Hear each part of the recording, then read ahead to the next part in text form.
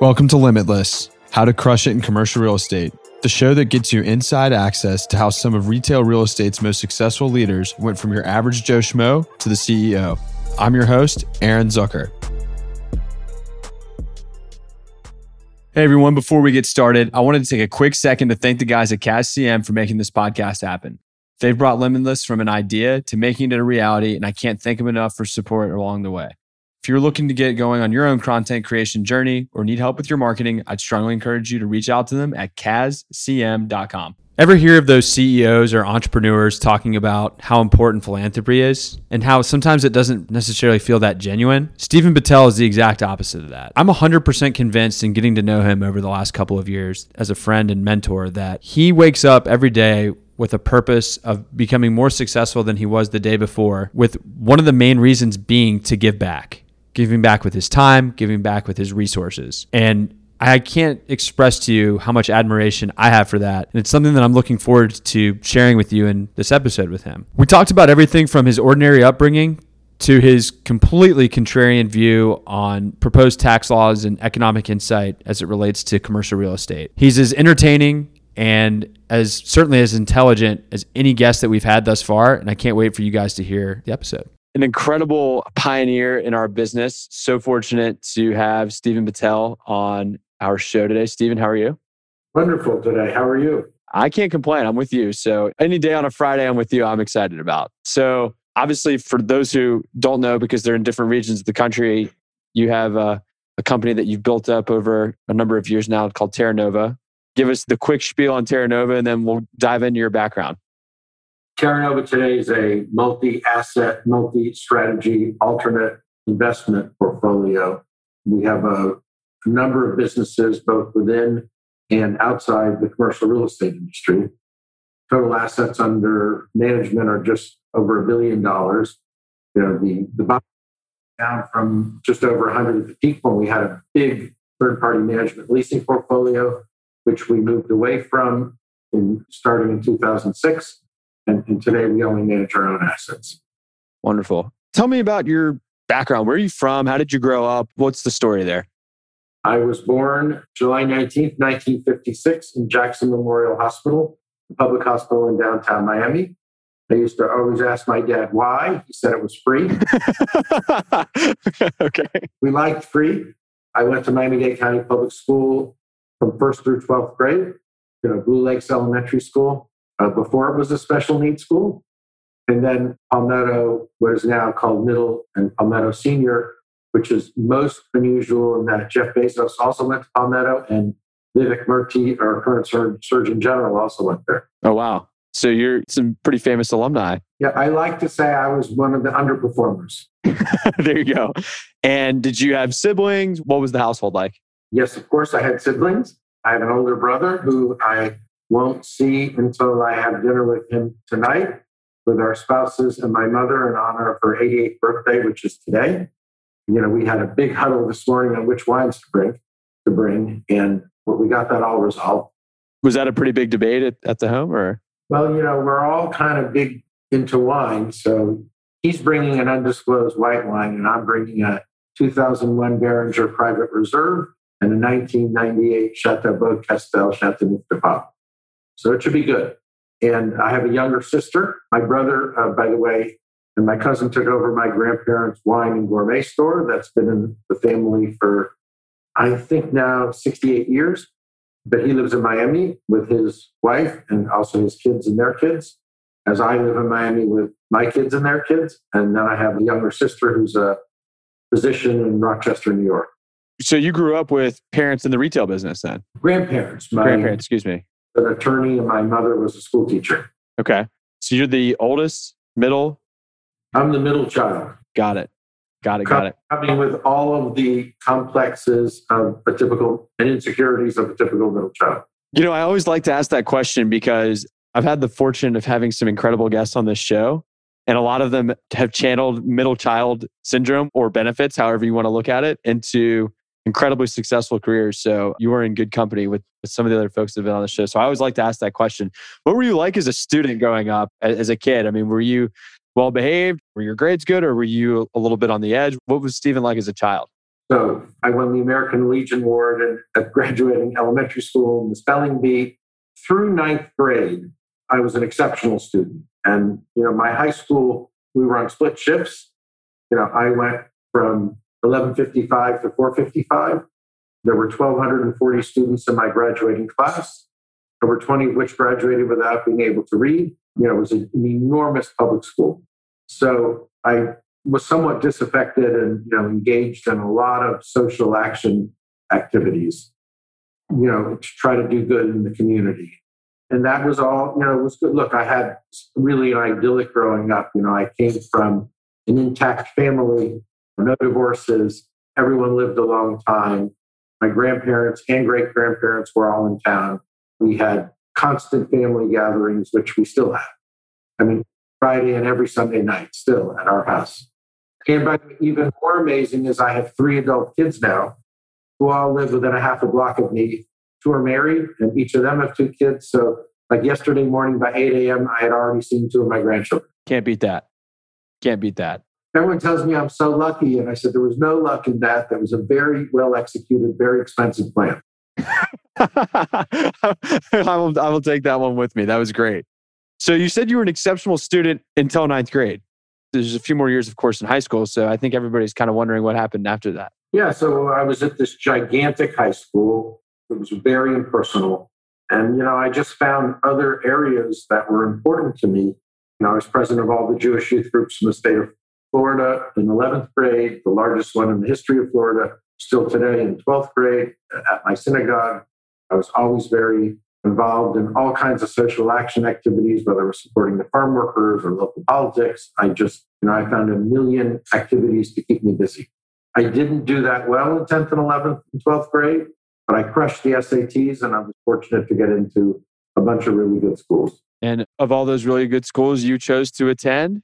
Bowdoin College in Brunswick, Maine. There you go. Followed by my sister 2 years later, and my son also is a 2010 graduate.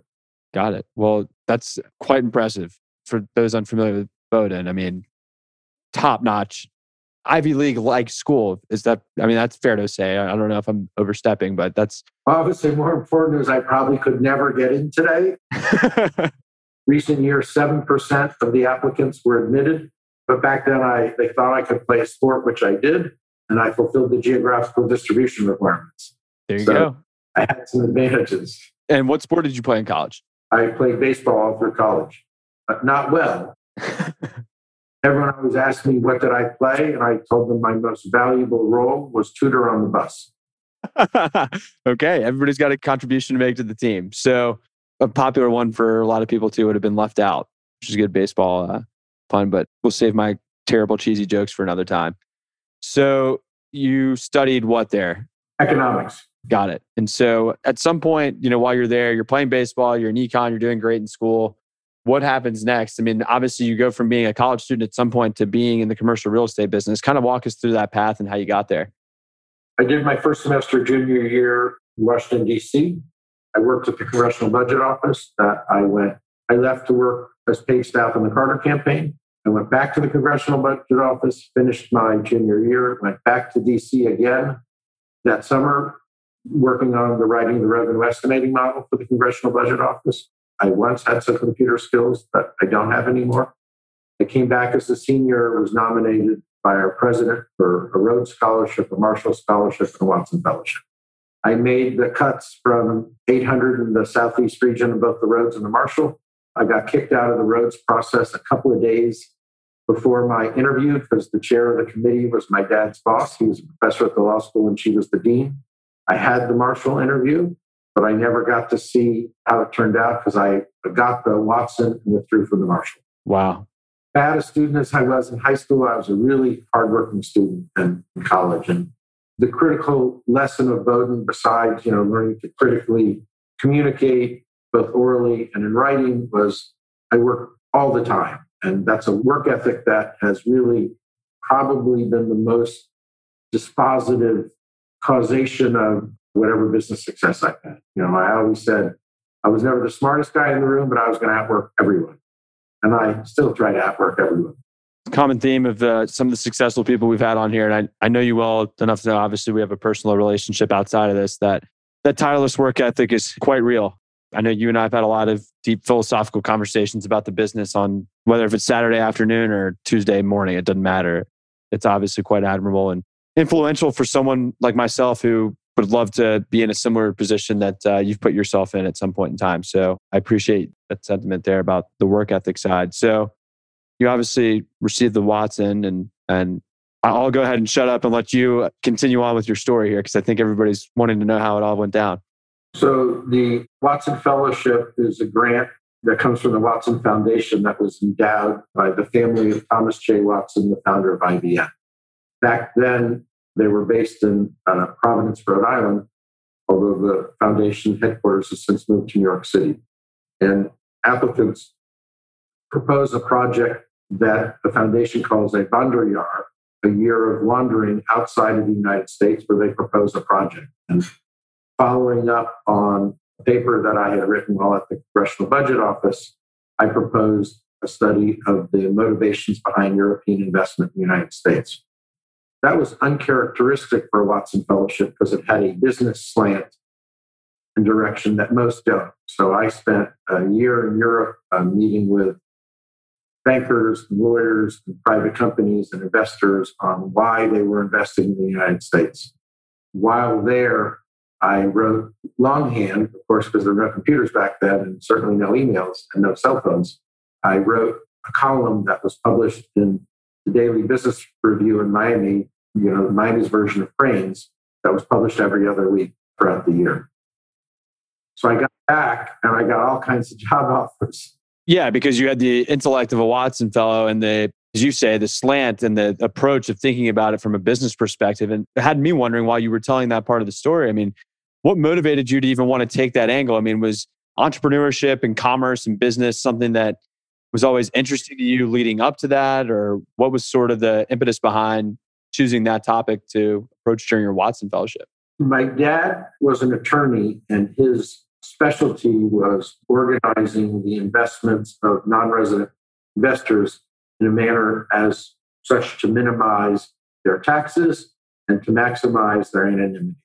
So I had really a lifetime of meeting these kind of investors, and always, whether it was at a restaurant or at the house, would ask them why they would go so far away to invest, because the risks of currency variations and changing tax laws was always complicated. And, I always thought you could make much more money staying home and investing in things you knew better. Never did I think that, we would have investment. We would have over the years multiple investments in Portugal and Germany and Austria and Hungary, to name a few. I never thought that would happen, but diversification and political risk management are always important. Sure.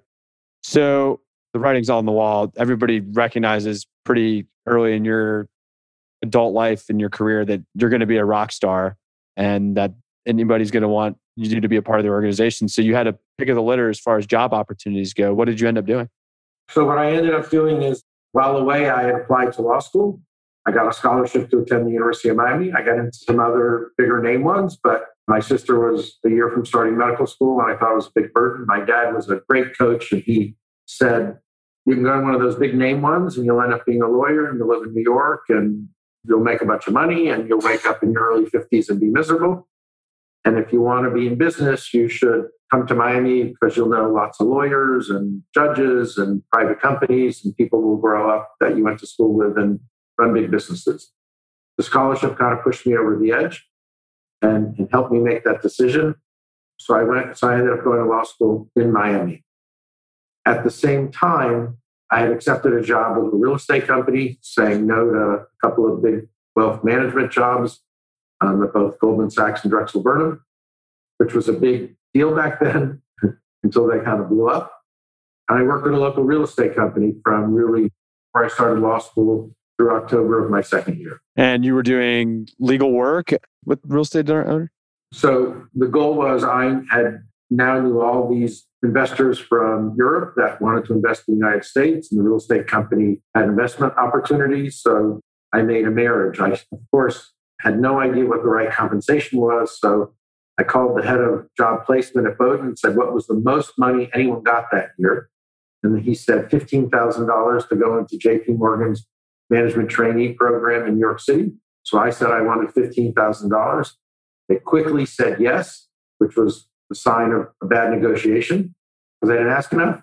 And 14 months later, we had done a number of transactions. My salary was up to $45,000. Whoa. And by the way, it doesn't seem like a lot today because I don't think Terra Nova is anyone making that little. But in 1979, it was a lot of money. Even the fact that it was a lot of money in 1979, the bigger thing to me that stood out is that it tripled in such a short amount of time. I mean, clearly you had provided a tremendous amount of value to your employer at that point. It was actually a little better than triple because they gave me a very generous expense account as well. Anyway, one day I went to law school in the morning and showed up at work, and all of a sudden I was ushered into a conference room with the father and son, and they said they had a really good opportunity for me. And of course, they had a pencil spreadsheet because there were no computers back then, and they explained to me how much more money I would have made if I was commission only. And I told them that, my goal was not to make the most amount of money, but it was to learn and position myself for the moment I graduated law school in a couple of years. And so I could come work full time. And I asked them if I could borrow the spreadsheet, which they said, okay. And I went home that night and told my then fiance, now wife, who I met in Paris during my Watson year, I told her that I was going to go in the next day and quit. Because their math was perfect. And I figured that if I would make all of it instead of just half of it, I would really make a lot of money. And so I did. No, just so we're clear on how you were making, you selling buildings, leasing. I mean, what were you doing on a day-to-day? The company had investment opportunities and I brought people I knew in. Got it. You're raising capital. And every time a deal was done, I got a big bonus. Got it. First of all, your fiance's reaction, now wife's reaction at that time was? Bad. Very bad or bad? Listen, my wife is very conservative and was the daughter of two professionals and still in Germany. I mean, they both passed since then, but she was not used to high risk activities. I mean, and by the way, higher risk was already moving halfway around the world for me. That was a big enough risk. Now doing it with someone who was unemployed was worse. I'm sure. But, that was in October. And, I had some savings. And March of that year, a week before we closed, the marriage closed. We closed another deal. I had contracted in November to buy a strip shopping center of 27,700 feet. The price was $1,951,000. $650 million of it was a mortgage at 17.25%, which was a market rate at that time. Wow. The second mortgage that as rates rose in the first, I kept beating down the rate. So our all-in rate was about 12. 3,000 of the equity side of the capital structure was participating debt from a German who I had met during my Watson year. And then 351 of it was local, doctors and lawyers. It was, it was structured tax advantage for the domestic investors and income focused on the non-resident investor. And, I kept $27,700 of the deal, which was one of 13 shares. And we started managing and leasing it, of course, without a lot of experience. I mean, with no experience. Okay. So what happens next on the deal? So the deal was good for a while. We refinanced, we got our money out. It was on leased land. We depreciated 100% of the building. Tax Reform Act of 86 hit. And the economy plunged into distress. All the S&Ls were in trouble. Lots of government takeovers. We eventually, after returning all the capital, gave it back to the land lessors. That was one of my first failures. And in that 87, 88 era, there were 3 failures. 2 deals went back to land lessors and we had a foreclosure. The foreclosure was friendly. There was no fighting. And again, in 2 of the 3 deals, we had already financed out, but it was painful. I had 2 years where the tax due on my recapture exceeded my income. It was bad. Yeah, it doesn't sound very good. Yeah, I put a second mortgage on my house and somehow muddled through. And at the time, we were probably 15 people, which was large for a real estate company in Miami. There were no big national shops yet. And we had management people and leasing people and lawyers and accountants. And so we roared into the third-party management leasing business. So the fee business was in an attempt to kind of salvage, I don't know if salvage is the right word, but. Oh, no. I would say the fee business it was the only thing left. Our equity was gone. We had a couple other deals that we were in with other people that we were running too that we did have remaining equity and we did end up making lots of money. And one of them, Biscayne Plaza, now renamed Midpoint, we still have a large investment in. But we stopped managing it some years ago. Our focus changed and that was not the right asset for us anymore. So we had a right of first refusal on a sale offer. I brought it to my good friend, Daron Valero, an equity fund, and said I wanted to make a sizable, unpromoted investment and control the selling and financing going forward, but I didn't want anything to do with the operations of that asset because we had run it now for almost 30 years. Got it. Wow. And that's kind of been our tradition. Most of our assets we tend to own a very long time. Which I appreciate that perspective on the business plan. But I do want to go back because you basically, so just to recap for a second, you've got this great job. They're paying you handsomely. They come in and they want to talk to you about a promotion. And you go home and you said, I'm going to quit, which you did the next day, it sounds like. Then you started syndicating equity, came up with a deal that was good for a while. And this was the birth of Terra Nova. Is that, you called the company Terra Nova at that time? Is that right? Yeah. So the company was legally incorporated in July 1980. I really didn't use it. And then in October of 81, I leafed through a foreign names dictionary and picked Terra Nova, which is Latin for either new land or new world. In Europe, where I thought most of my investors would come from, everyone with a high school education has taken a few years of Latin, so they would know what it meant.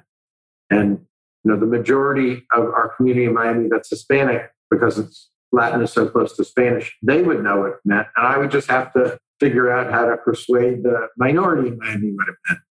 Sure. The minority meaning? The poor guys like me who were born and spoke English at the time. Well, some other languages.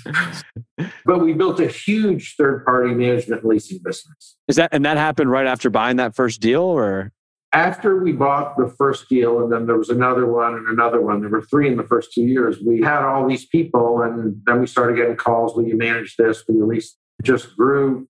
I always joke that people with great success afterwards, the ends of their careers, they say they were young and they had a vision. I always think that's a lie. Usually, they did one thing right, and it worked. And they did it again, and it worked again. And all of a sudden, they woke up and they had a bunch of that kind of business and it was working really well.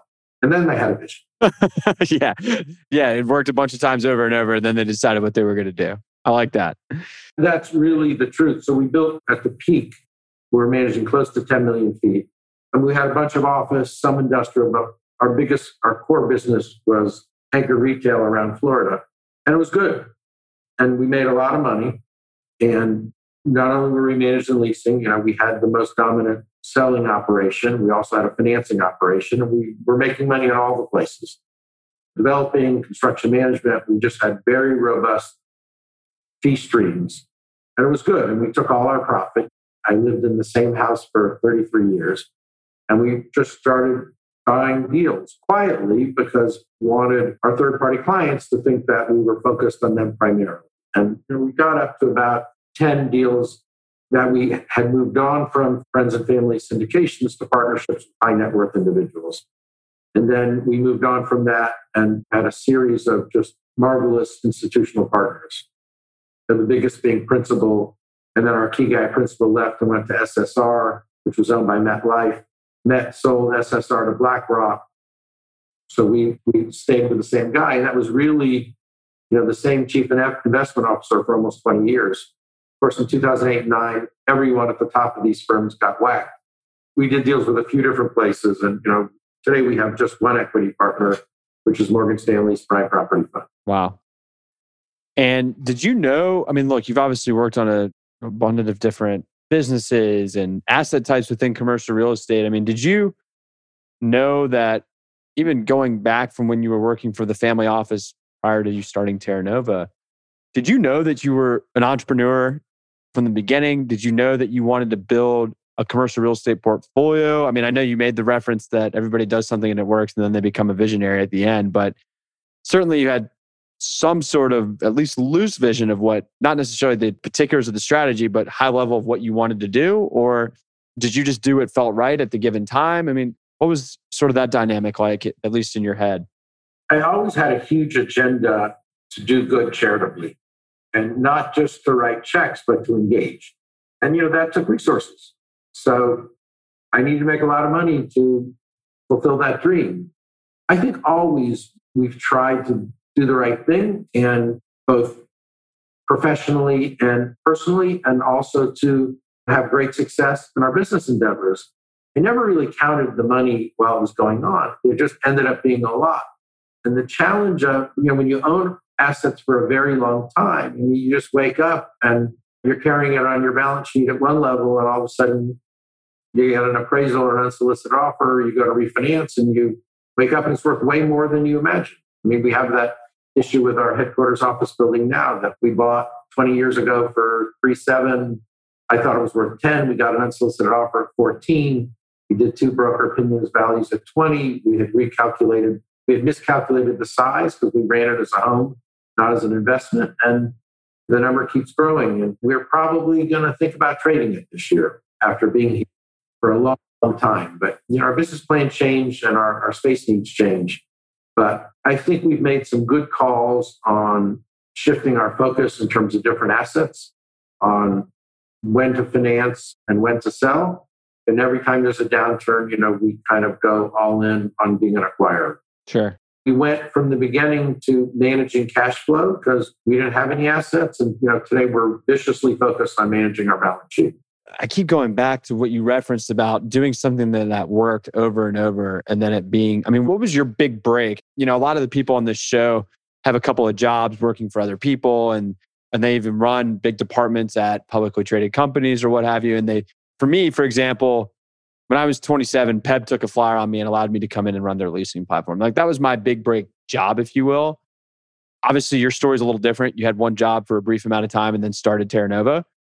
Is there something that you found that was sort of a big turning point in your career into the Terra Nova story, if you will, because they're synonymous, that a decision that you made, whether if it was entering in the third-party business or buying a certain property that sort of put you on the map and allowed you to grow, to continue executing on growing and get it to where you felt like your balance sheet, like you looked overnight and you're like, wow, and I think it started because of this particular deal that we bought or this strategy that we took? Look, I think the thing that I did the best was I don't know whether they picked me or I picked them.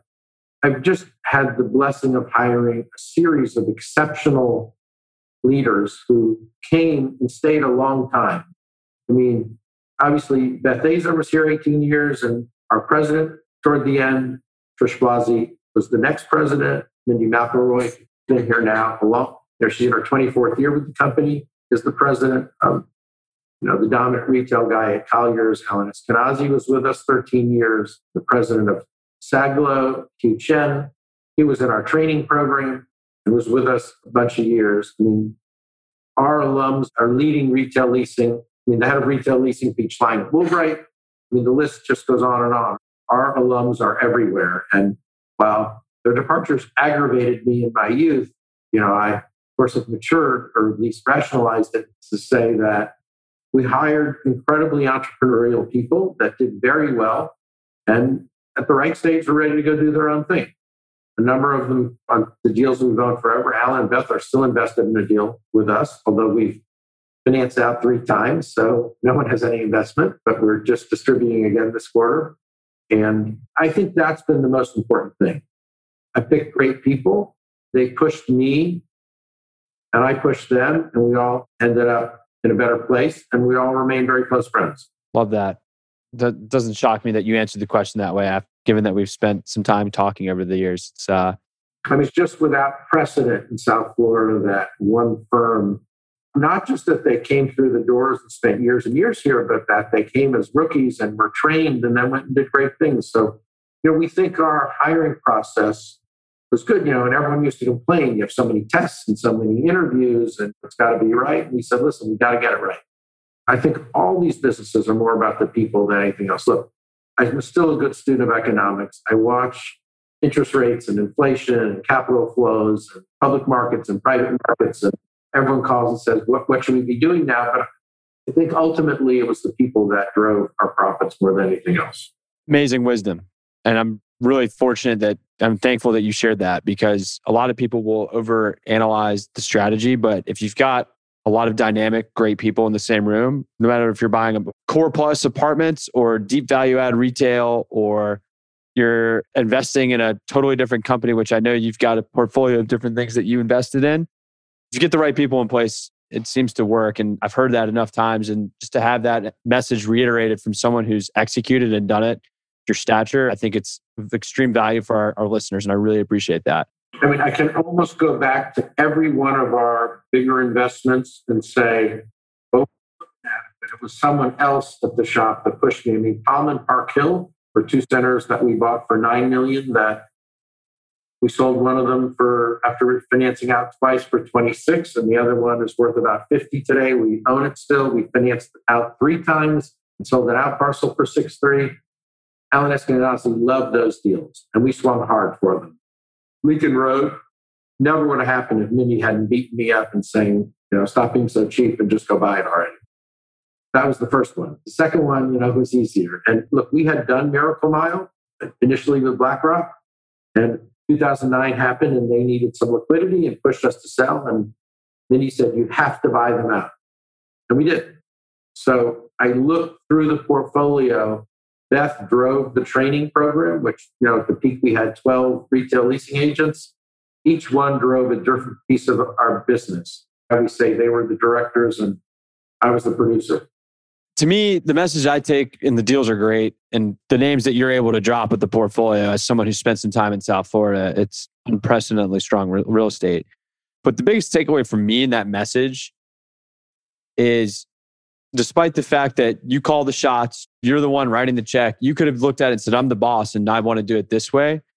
You were receptive to the team that you were paying to give their insight and wisdom on. You not only pulled the trigger on bringing in the right people, but when they had something to say and they felt passionate about something, you were open ears, you listened to their argument, and you believed in their gut feeling. And it's paid off in dividends for you. And I think there's something to be said for that. And I give you a tremendous amount of credit for doing that. And it's awesome to hear, because oftentimes you hear about, especially at family offices, that it's all about and I give the Wiener family was excellent about this, like you are.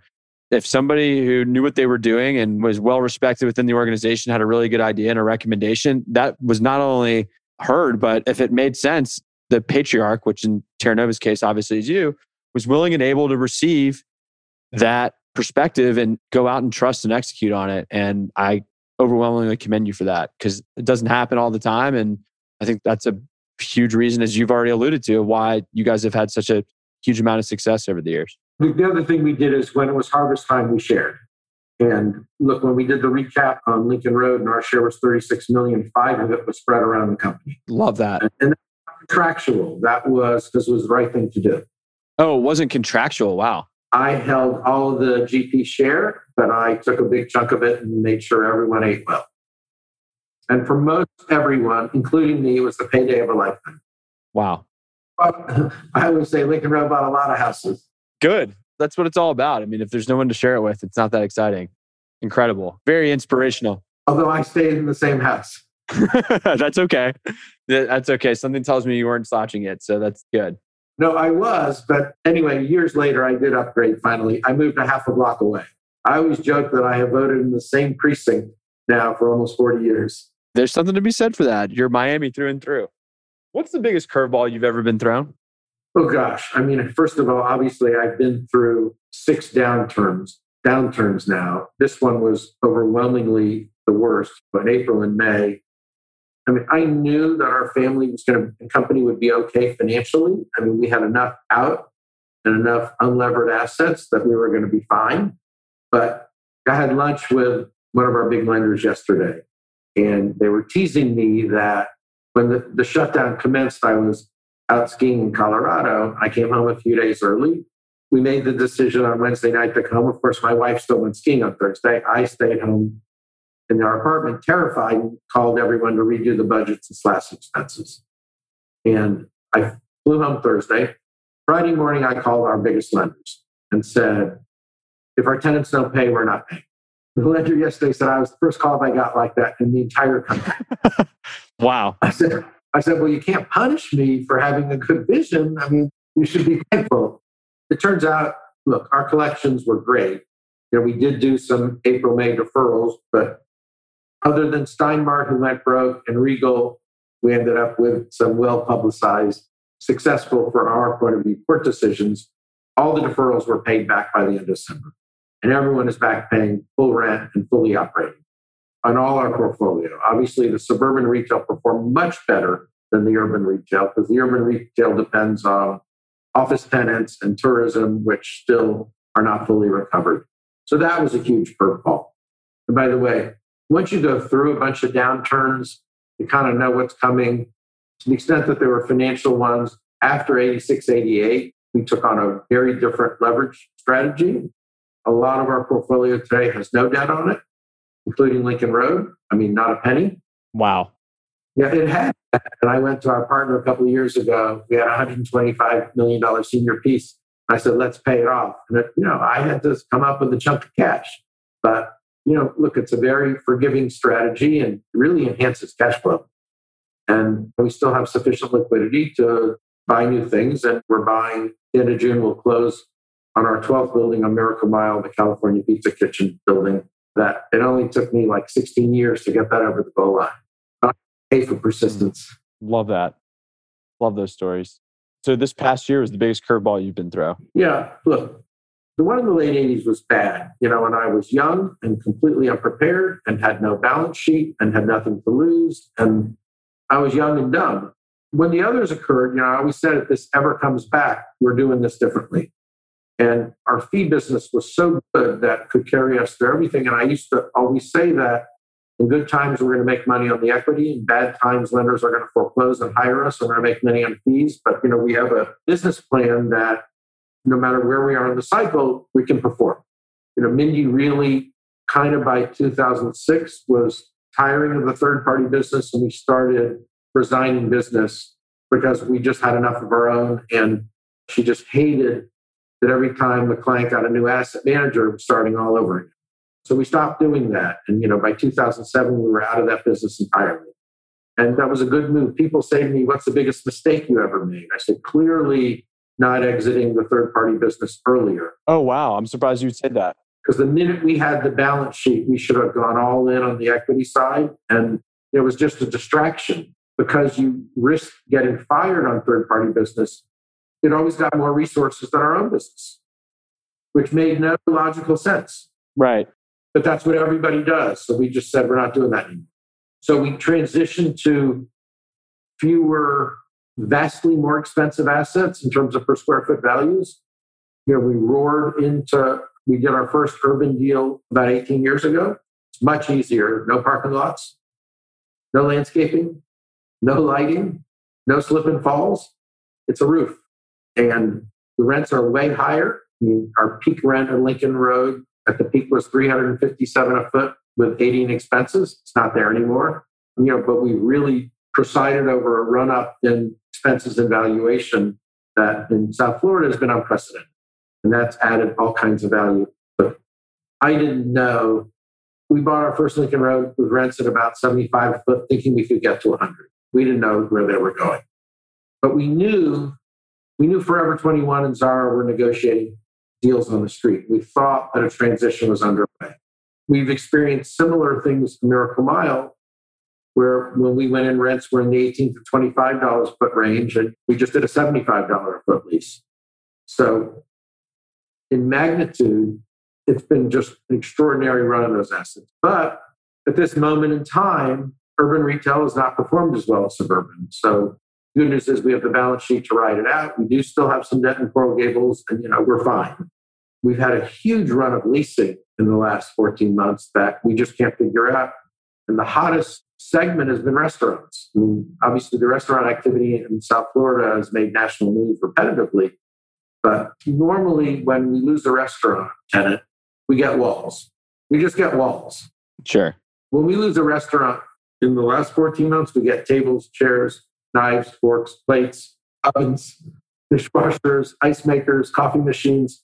So this has just been an exceptional opportunity for entrepreneurial restaurant players to come in at a much lower cost than historically they would. And we've been rewarded with great operators and great rents. Amazing. I'm really glad to hear that. I'm glad to hear that you guys have been able to rebound from the curveball, if you were, hit it out of the park to keep it punny. I'm excited to ask you this question because you bring a wealth of experience and have seen so many different things. And I know it's going to cause you to hesitate at least for a second, but I'm comfortable asking you, what's the craziest deal you've ever worked on? Oh, crazy. I mean, look, I think we're very disciplined. It can be a lease. It can be anything. And I know you're not short for them. It's just a function of which one you choose to tell us about. Look, in 98, I've gotten bored a few times and I've looked for new opportunities. So 98, with another friend, we went out to raise together a $300 million line of credit to do sale-leasebacks in the gas station industry. And we got it. Lehman Brothers gave us a $300 million line. This is in 98. That's probably like close to $1 billion today. That was a lot of money back then. It was a lot of money now. I remember coming home after there was months of negotiations. The last 3 months, I was in New York 3 days a week. Beth was running the show. They required me to get off all public company boards and make someone else president so I could focus on them because they're making a big investment. Beth had been the EVP for a while and then went and was just doing some leasing, and I brought her back in and said, you need to be the president. She did. And, we went to do sale-leasebacks in an industry I knew nothing about all over the country. It was really good for the first couple of years. We were all set. We had done the first $100 million in transactions. We were going to securitize the leases for the bond offering. They would have paid off in about 14 years, and then we would have had all this free cash flow, and it was great. And then the debt in the franchise finance sector stopped performing. Lehman turned off our line. I got to fire everyone but two, including my partners. And we went into the asset management business. Then, of course, our biggest tenant that we'd done a few transactions with also defaulted. Years of litigation ensued. We now own that business, and it's people always say to me, "How did you get into the operating gas station, convenience store, and fuel distribution business?" I said, "We made a bad deal." It's funny. I knew you had that company. I didn't know how you got there, though. I'm really glad that I got to hear that. Yeah, so that was a crazy deal. Yeah, I would say so. Others, by the way, we were in the dry cleaning business. We were up over 100 stores. I owned 45% of it. I had a friend that had brought me in. He owned 45. And, they just kept changing their controllers, and it made me nervous. So I finally said, just buy me out. So I got all my money back after a few years. And then like a year later, all the drama with Herc, the dry cleaning agent that created environmental problems came. And of course, I was out. Everyone else got named. And they said, how did I know? I said, I didn't know. I got lucky. Sheesh. Wow. But I had a lot of getting lucky things like that over my career. Yeah. It's funny how that works out when you're the hardest worker. It's a repetitive theme on this show. I remember when we were closing our second transaction with Morgan Stanley, and we're up in their boardroom, and the woman who's now their head of North American real estate said to Mindy, so how do you manage Stephen? And Mindy goes, oh, no, you don't manage Stephen. You just kind of let him do his thing. And he can't always articulate why he feels something, but he will eventually get there. And she goes, after all these years, we just kind of let him go and we back him up because he's been right more than not. And when we're wrong, we cut fast. Yeah. We have no problem saying, that's a bad trade, let's get out. Something to be said for that. A lot of people try to hold on to the emotional attachment of it and struggle with the concept of at least getting their equity back out or whatever it may be and that they have invested into that deal. But cutting bait and moving on. Sometimes there's a lot of value in failing fast as opposed to dragging out the failure and saying, look, it happened, it is what it is, and move on.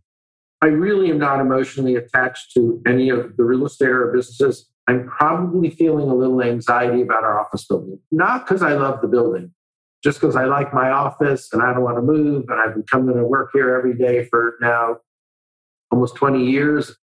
But it's time. I'll be looking out for the headlines on it. And then I'm going to ask, where are you going to work? You'll figure that out later, I'm sure. But look, if the numbers that the investment community is telling us, everyone said, where are we going to go? I said, WeWork. I don't know. We'll probably buy another building. You'll figure it out. I believe you guys will figure it out. It's a high-class problem. No doubt about that. No doubt about that. Not a whole lot of people want to hear you complain about it, that's for sure, which I know you won't.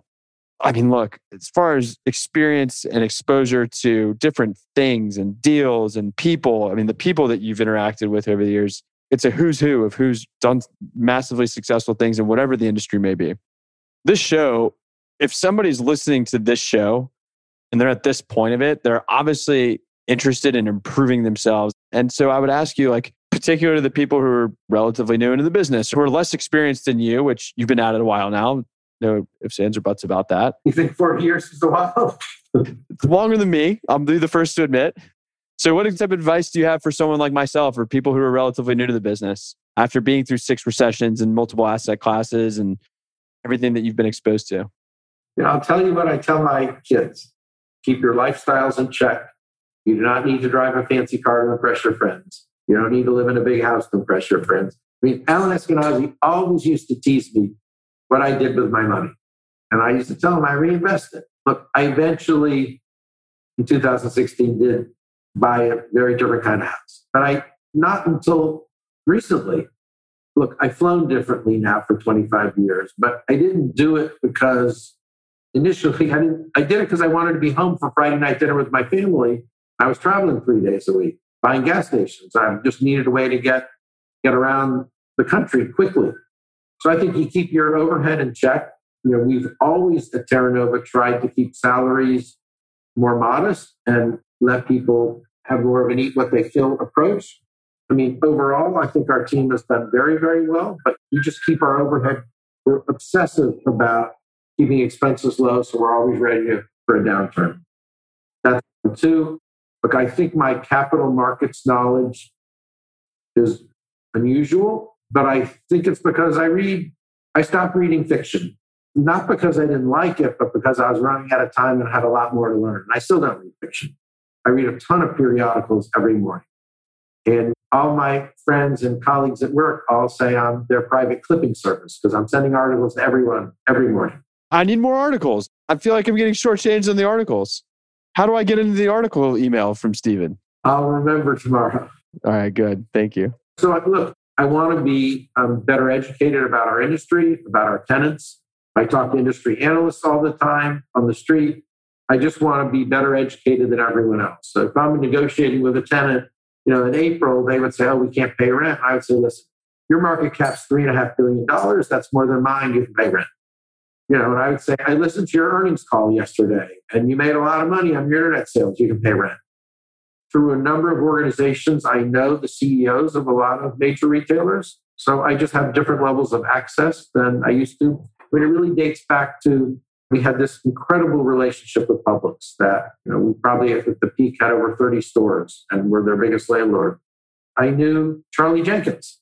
He was the head of real estate when I was a baby in the business. Of course, eventually he became the chairman and now he's still on the board, but not in a day-to-day role. The ability to get him on the phone to make the deal made all the difference in the world. And we had that kind of access because of some of the organizations I was in, like YPO, or some of the charitable things I did. And those were just enormous helps in getting deals over the goal line. I don't know how many deals we did with Haircut, but I knew Dennis Ratner forever. Of course. We skied together and we ate together and we built really good relationships. And a lot of those began at shopping center conventions. I remember my first Vegas convention. I was in my probably 25, 26, and I went out. Of course, I had no appointments, and I was somewhat astounded. So I marched in to pay less shoes because my tenant and paying percentage rent. They were a big tenant at the time. And I asked for the real estate representative that handled Miami. It was Ben Stanley, about everything. And I said, I'm only here to thank you for paying us percentage rent. That was my first appointment. There you go. Well, I never went back with no appointments again. Sure. I'm really glad that you brought up reading because that's actually next on my list to talk about with you because I know you're obsessed with education. This is going to be a tough one too, sort of like the crazy deal one, so be ready. But what's the one book that changed your life? When I read In Search of Excellence, which was Tom Peters' first book, I was so wowed that I bought it for all the leaders in our company. And then he was in town in a speech the next month. I took everyone to see him. I remember the part was he said, if you want more sales, hire more salespeople. I think that kind of opened my eyes that I should probably open my wallet a little bit and spend some more money and try to grow the business. because I was always so nervous that we were going to run out of cash. I think that more than anything else, it caused me to dream a little bigger. Wow. I just wrote it down. I'm planning to read it. Thank you. With all that, dreaming bigger, you've obviously been able to accomplish a lot. And I know your real passion is philanthropy. And we're going to touch on that. So I want to ask you about what's going on with the proposed tax plans, because you are a self-acclaimed, and no doubt about it, it's 100% true, student of economics. And you are very much in tune of what's going on with how capital flows and how it relates to our country's policies. I'm going to take advantage of this platform and ask you to talk a little bit about the proposed tax reforms that President Biden and his administration have proposed and what your general thoughts on them are, and leave the floor with you before I ask you one final question that I ask everybody else. So I'm going to leave it to you to just give your high level thoughts, if you will, on where we're potentially going with the tax policy changes. Look, it's right. I think you started a place that it's my sense that most of the citizens of the United States, or residents, because many are not yet citizens, as my wife wasn't for over 20 years, have come to the conclusion that there is this staggering income inequality and a shrinking middle class that causes dissension and political risk in our country. So I think that's kind of the starting point. I think people that have worked hard and done well should be proud and not guilty, but I don't know that. Look, Sarbanes-Oxley caused a whole bunch of things in terms of compensation committees, and it's caused an acceleration in executive compensation that's just out of control. So I think you start there. Obviously, the country's run up a tremendous amount of debt. Started really in 2008 or 2009. Obama came in, had to fix the economy. We were in a terrible place. The debt grew, although by the end of his term, taxes started to grow as the economy improved. He was there 8 years. During the next 4-year term of Trump, there was a tax cut. The economy continued to do well, but the tax cut caused a greater deficit. And of course, then we had the pandemic at the end of the Trump administration and the start of the Biden one. The economy, of course, frankly, has recovered quicker than anyone has ever thought. But so now you get to a new president, you have to deal with income inequality and a growing deficit. So they need more revenues. In terms of our industry, but there are 4 big pieces of the tax bill. I think we can set aside the change in the tax rates. I think getting any of them done is going to be hard with a 50-50 Senate.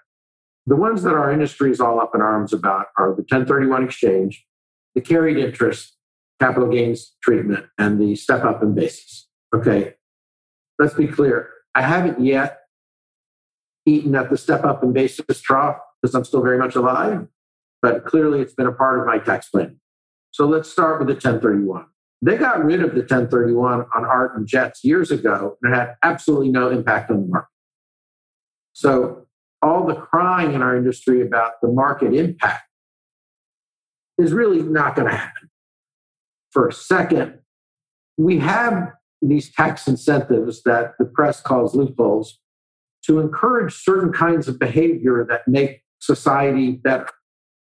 I don't know what the 1031 exchange does that make anything better except let guys like us not pay taxes or defer taxes.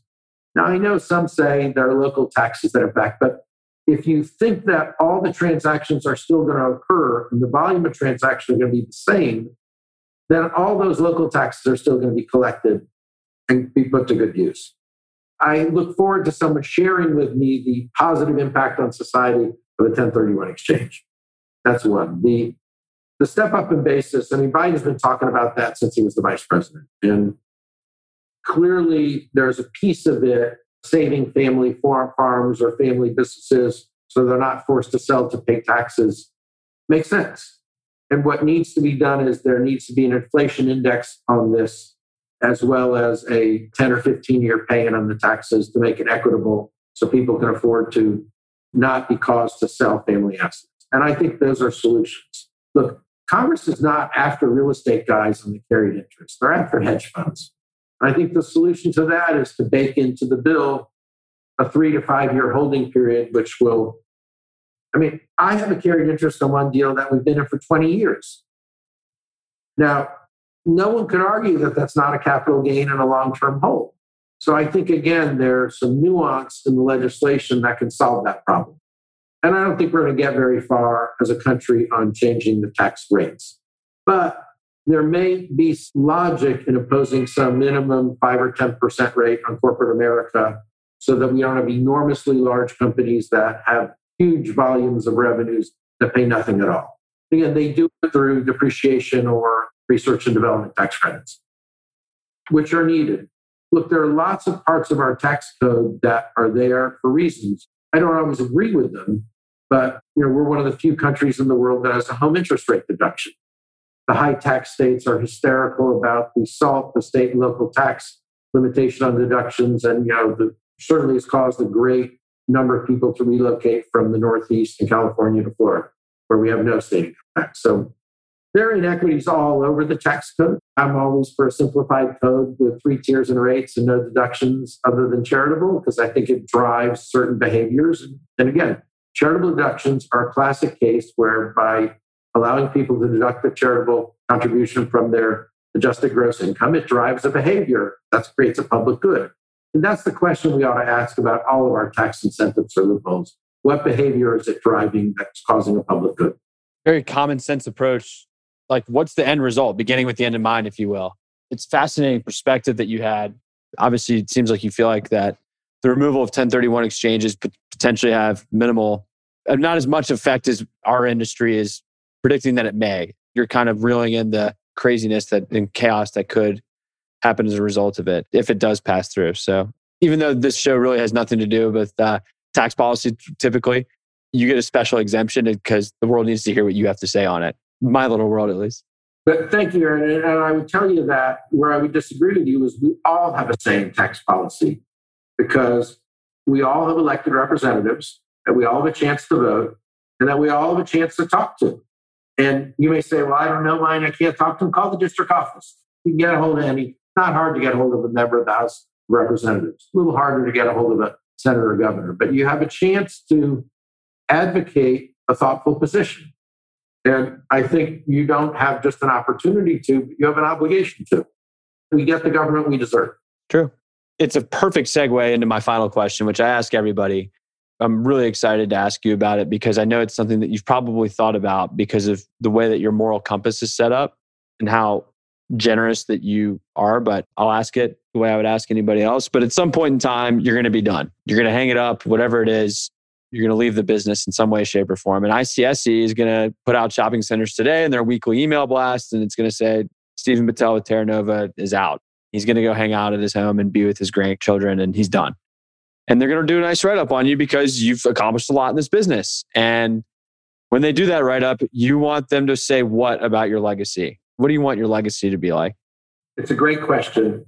And the reason it's so great is because I was asked it once before. I was debated at a lunch for a joint meeting of NAIOP and some other office and industrial group. And it was over in Naples, and I'm on the stage, and we have these nice chairs. And Matt Adler, who I know since he's in junior high school, now, of course, he has a wonderful company. And he says to me, he stands up and says, what do you want your legacy to be in the real estate industry? And I said, gosh, I never really thought about a legacy in the real estate business. I have made stupid money getting to play a grown-up game of Monopoly. That it's had a lot of stress at times, but it's a lot of fun. People are saying, how do you live with so much stress? I say, I give stress, I don't keep it. Look, legacy should be about the people in your lives you help, the people you got into a school, the people that you helped get into a doctor or a hospital, that you mentored and grew, and that you can look around your community and country and people that you raised that ended up being in wonderfully important positions and moving the needle on making our society better. I mean, when we sell a building, I never go back and look at it. I mean, maybe if I'm in the neighborhood and I happen to go by, but I have more pride sometimes in some of the things we've built. Our favorite architect is Bernardo Forprescia at Arquitectonica. And I always tell Bernardo, when we're talking about a new project, I said, when someone walks by this after we built it, I want them to have a visceral, emotional reaction. I want them to love or hate it. If they don't notice it, we fail. I don't want to build any more boring boxes. I built too many of those already. But I think legacy is all about the good you did with your family, with your community. And, I know people really say that, but that's really who I am. I'm passionate about our public education system. I think it's the single issue that could cause the undoing of our republic. I was at dinner once. I took my son to a dinner with Warren Buffett, and Ari said, and Ari's now at Terra Nova and my successor, and Ari said, Mr. Buffett, if you were president, what would you do first? And of course, Warren had a long, thoughtful pause, and he said, I would get rid of private schools. And I was like, why? He said, well, when the highly educated affluent were the most able to protect and enrich our public school system, when they take their kids out, they're not there to protect it anymore. He said, so if we got rid of all these private schools and all of our most valued members of society were really pushing hard to make our public schools better, they would be better. And look, the reality is we had this explosion in private schools after desegregation rulings. And that's what drove it. I don't know that that's what keeps it, but hardly anyone I knew went to private school. So I think that we need to hug our public school systems and our leadership. I spent a lot of time with our superintendent in Miami because he's doing really important work, and that's what drives our community. And so what I tell people is it's easy to write charitable checks, but that's not what we need to do. We need to write those checks. We need to engage. We need to be on boards. We need to mentor the leadership, and we need to play a role in making important parts of our communities better, whether it's the botanical garden I'm on the board on, or our public school that I talk to our superintendent several times a week, or look, I spent years working on homelessness, and these are all super important things. But these institutions make our community and societies better. And the reality is, with stronger communities, all of our real estate assets are better. Our tenants have more sales, more educated people growing up in our communities have better jobs, they earn more money, and they buy more at our tenants and restaurants. So it's a long game. But if we don't engage in that long game now, it won't be here for us when we're done. So by the way, the ICSC is never going to write that article. I'm going to do this for a long time. Look, I'm going to be 65 in July, which is shocking, but I have no intent to stop anytime soon. Maybe in 30 years, but not in the next few years. Sure. They'll be around. They write the articles. They'll write about you, but it's not going to be for a while. I'm hopeful that we can agree on all of that. But I'm counting on outliving them. There you go. Good. There you go. My daughter always says, how long are you going to try to control everything? I said, Hannah, if you read all of my estate documents, you would see that at least for a few years after my death. That's awesome. That's a perfect way to end the show. I'm going to let you drop the microphone in a superlative, fictitious way from quite the distance, as you're down in South Florida. I'm up here in Charlotte. But Stephen, I can't thank you enough for everything, for your mentorship, for me personally outside of this, and for helping me provide this platform for everybody to get to hear what you have to say. And I'm certain that anybody who listens to this will garner at least one or two or multiple things to learn from you. And I can't thank you enough for spending the time with me. Aaron, thank you so much for having me. I've told you this before, and I'll tell you and everyone else again. Dream big, dream bigger. Will do. You got it. Thanks, Stephen. I appreciate it. Thanks for listening to Limitless, How to Crush It in Commercial Real Estate.